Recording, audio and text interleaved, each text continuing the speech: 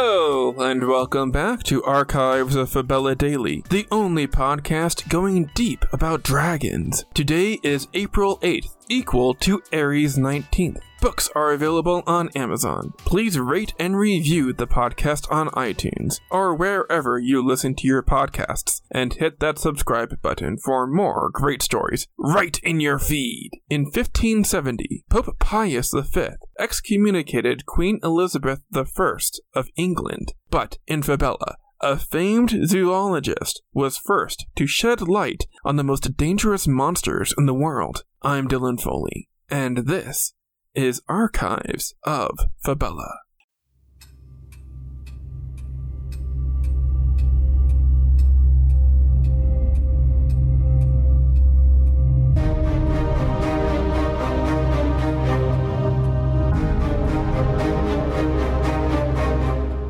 Beyond our world, there is love. Beyond our world, there is war. Beyond our world, there is life. Beyond our world, there is Fabella.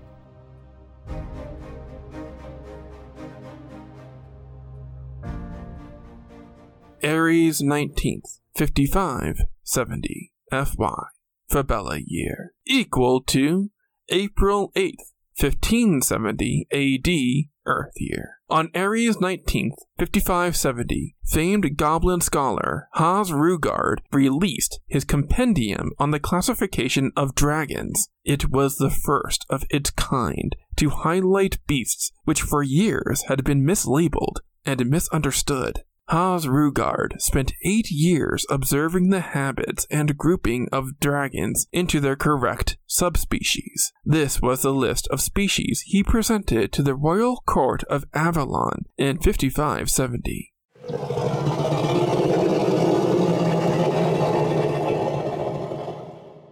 Alphins, or firefoxes, were small to medium-sized omnivorous animals belonging to the canine family. Alphins were slightly smaller than a medium-sized domestic dog. Characteristics included a flattened skull, upright triangular ears, a pointed snout, a long bushy tail, red talons, and flowing orange fur. Males had an added yellow mane, which gradually changed red as they aged. Wild alphins lived about 1 to 3 years, although individuals could survive up to 10 years. There was one alpha male and no less than 2 mates to a pack. Alphin pups were born beet red and hairless. They would traditionally walk between 3 to 5 days after birth and were running in 14 days. The alphin's flame-colored fur made it look as if they were on fire as they ran, light and durable. Their bones were specifically built for running as they raced across the Fabellan landscape.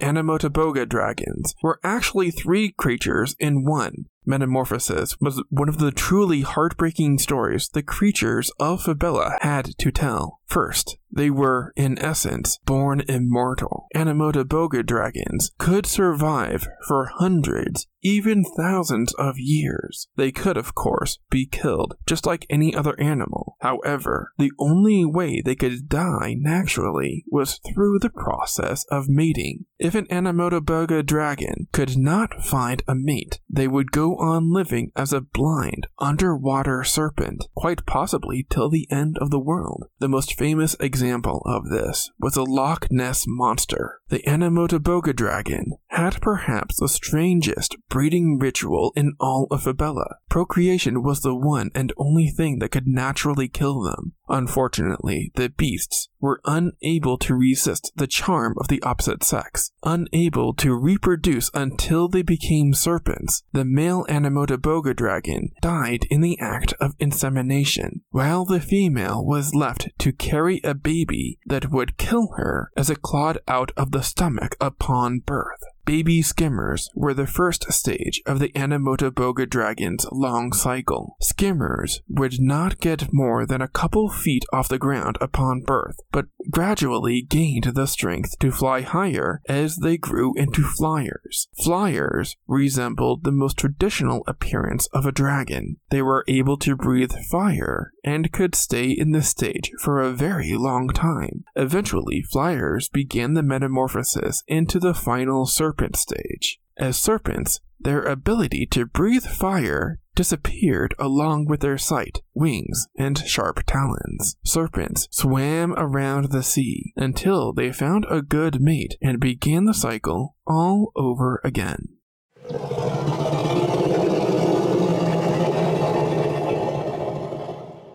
Apalalas were dragon-whale hybrids living in the ocean's watery depths. They were a widely distributed and diverse group of fully aquatic reptiles. Apalalas were creatures of the open ocean. They fed, mated, laid eggs, and raised their young at sea. Their underwater life was so extreme that they were unable to survive on land. They surfaced to breathe at random increments throughout the day, based primarily on their size. Apalalas ranged in size from the 8.5 feet and 298 pounds to 98 feet and 210 short tons. This enormous difference in size was due largely to their diet of fish. Some regions of the ocean didn't have a large supply of fish schools, so Apalalas had to subsist on much smaller marine creatures and go for longer periods without feeding. Early merfolk paid close attention to the size of Apalalas when selecting seabeds on which to settle. Sites with smaller Apalalas were remote and not home to underwater urban life.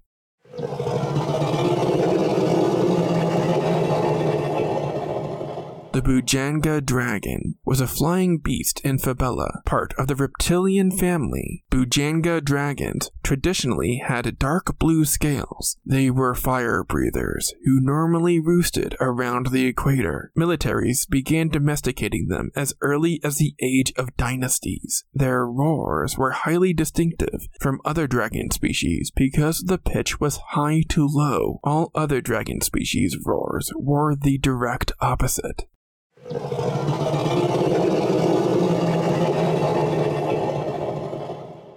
Sela were small dragons, traditionally kept as pets due to their docile nature. There were roughly 600 species of Sela found throughout Fabella, most in temperate regions of the world. Characteristics of the Sela included 4 legs, an upright stance, and powerful legs. Sela came in a variety of colors, just like parrots on Earth. Most Sela breathed fire, but veterinarians would remove the gland that produced harmful releases of fire, tar, ice, and acid. Owning a Sela which had not been declawed, had their teeth filed down, or a gland removed, was forbidden in most cities. Sela were among the most intelligent dragons, and they had the ability to imitate speech. They could store speech memory incredibly well, such that they could be taught to speak for the owners who were incapable of talking.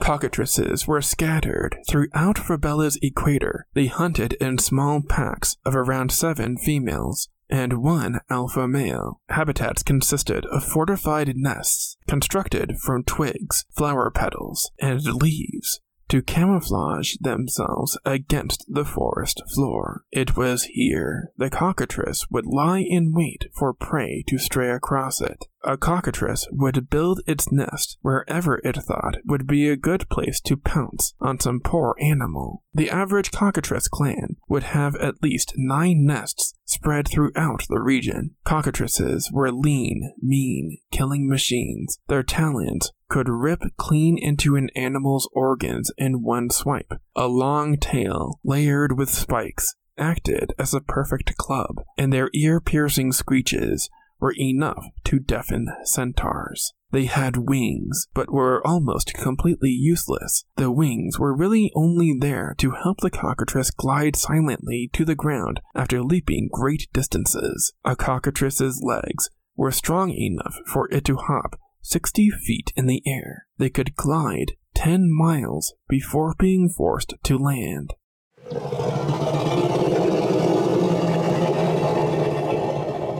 Dahak dragons were 3-headed dragons. Each head was capable of releasing a different kind of substance: fire, tar, and acid. The acid was capable of eroding a full-grown man to mush. Tar suffocated anyone coated in a sticky material to death.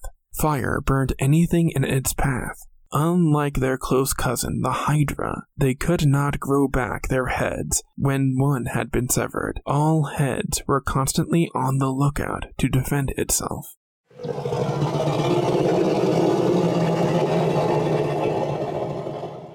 Draco dragons were medium-sized dragons that hoarded precious treasures, primarily red in color. Dracos exclusively breathed fire. They lived in solitary, choosing to sleep mostly in caves and abandoned fortresses. If Smaug from The Hobbit was a dragon, he would be a Draco. Dracos were the smartest of the dragon species. Studies proved that they were capable of complex thought and even human speech.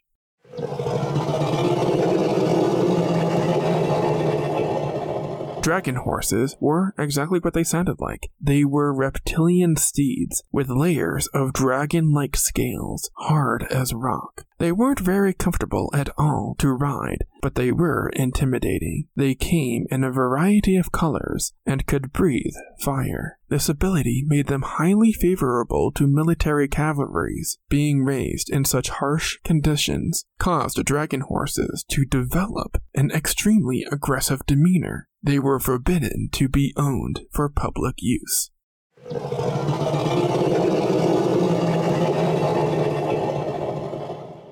Ganariva dragons, also known as golden dragons, were the largest beasts in the dragon family. The monstrous animal was just a massive, 4-legged chunk of gilded scales upon scales. Bony, razor-sharp protrusions migrated down its spine. The ground quaked with every step it took. On top of that, it could unleash a punishing jet of fire from its gaping maw. Male bulls and female cows mated in the winter. Mothers laid their eggs by summer and fall, which was usually when hatching took place. Baby hatchlings became chicks or calves for 1 year. They remained this way until reaching adulthood at age 7.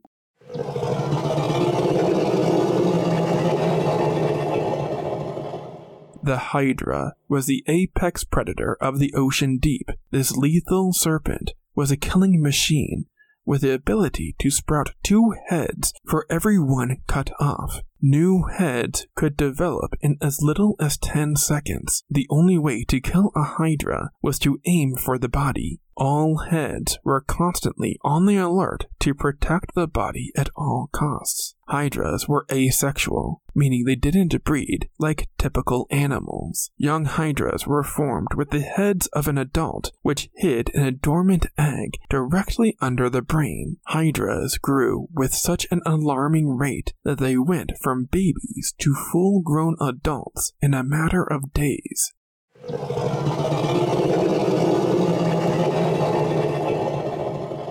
The last classification of dragon that Hasrugard included in his initial release was the Condora dragons. These were the most docile dragons available for riding. They were the only vegetarian dragon dining exclusively on plant life. Unlike other dragon species, they were incapable of releasing any noxious chemical or substance like fire or tar. They were the only dragon species approved for public use to pull flying carts and wagons. Condoras were really only good for getting from point A to point B. They could stay in the air longer than a Pegasus, but still needed to rest regularly. Haas Rugard became one of the first zoologists, and thanks to his work with dragons, Fabella was able to domesticate and divert large migratory paths of dragons from their kingdoms and towns. Thanks to Haas Rugard, the study of animals and wildlife gained popularity as one of the world's most honorable professions.